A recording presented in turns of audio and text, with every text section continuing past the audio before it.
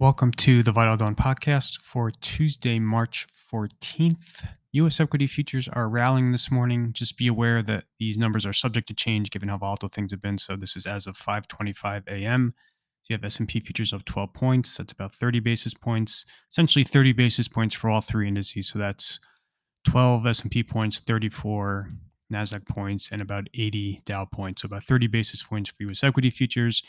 You were seeing the major European indices trade up about 20 to 30 basis points overall. And then Asia was red across the board. So Japan fell over 2%. The Hang Seng also fell over 2%. None of the major indices in Asia ended higher. So a lot of moving pieces. Obviously, this is a very fluid and volatile environment. Just a few kind of observations, comments. I think the talking point this morning is that there were no bank failures yesterday. That's great. And that's positive. So you're seeing a lot of the beleaguered regional stocks bounce in pre-market. On a percent basis, the increases are rather large, but obviously, given what they've done in the last several days, the rally this morning kind of pales in comparison to what's happened. So, like Pac West is up 20% in pre-market, but again, put that in context of what happened. First Republic's also up about 20% pre-market. So some confidence is returning to these regional bank stocks after what's occurred. Um, I think just kind of reading a lot of the press this morning, my big three takeaways on banks are Biden was apparently very reluctant over the weekend to get on board with what was finally announced Sunday night, suggesting the bar for incremental action is very high. Um, the FDIC is apparently very nervous that a precedent has been set whereby it is assumed that the depositors in all future bank failures will be fully guaranteed. I think that was part of the intention of the government to kind of create that perception to help slow deposit outflows. But the FDIC is very nervous, just given that they're responsible for maintaining that fund, which does not have the capacity to guarantee all depositors at all banks. So again, just showing how some pockets of the government are reluctant or resistant rather to kind of what occurred Sunday night, just suggesting the bar for further action is high.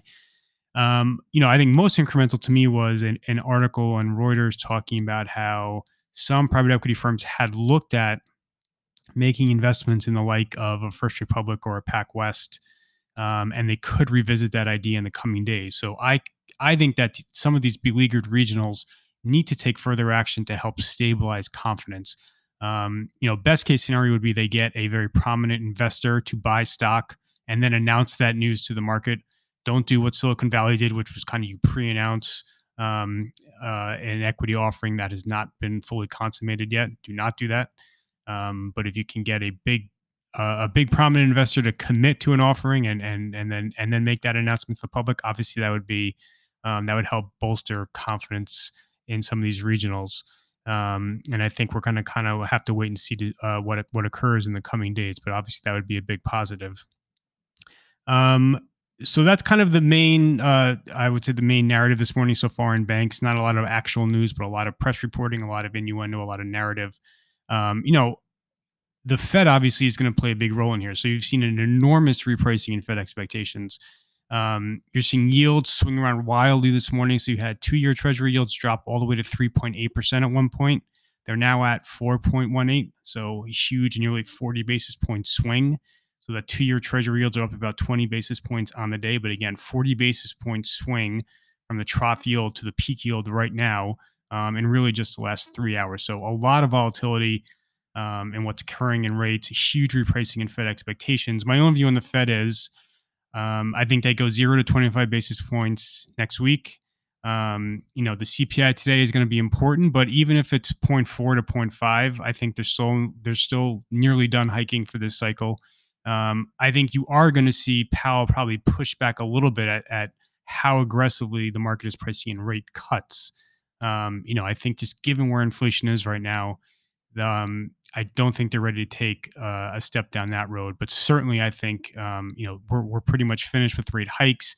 I also think the odds of them shutting off the quantitative tightening process or the balance sheet runoff, I think that's a very easy lever for them to pull. If you kind of go back and listen to Powell talk about the tightening process, the funds rate has been the main tool that he's really emphasized as the primary tool to kind of combat inflation, whereas the balance sheet was more of an ancillary process, more of an ancillary tool. So I think it's an easy step for him to shut down the quantitative tightening process. I think that's kind of widely expected at this point in time.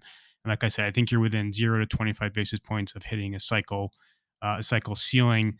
And again, I think the CPI today, the market's looking at 0.4%. Even if it's 0.5%, I still think it's kind of 0 to 25 basis points. If we're to undershoot the street today, you definitely you can make the case that they're finished hiking already, that they're not going to do anything next week.